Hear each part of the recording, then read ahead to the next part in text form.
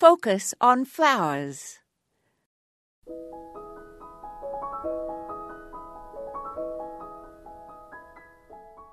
The perfume of honeysuckle can be intoxicating, but the rampant vines can be a pain.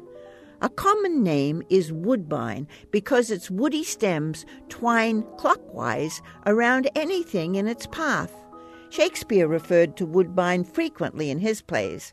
The herbal name was caprifolium, from the Latin for goat. I read it is because the plant is nimble at climbing, just like a goat. In the Victorian language of flowers, giving honeysuckle was a way of acknowledging a lady had a sweet disposition. The Japanese honeysuckle, Lonicera japonica, is the most invasive of all the members of the family. The Americana species is more polite, but only hardy to zone 6.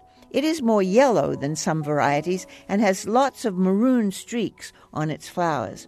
There is a variety with red-purple streaks, Serratina, with the common name of Dutch honeysuckle, that is hardy to zone 5.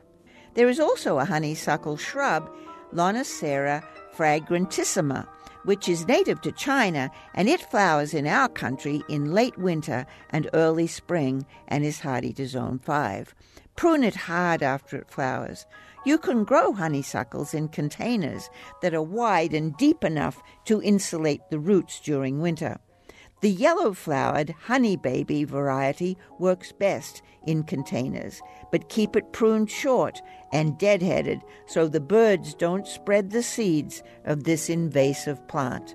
This is Moya Andrews, and today we focused on honeysuckle.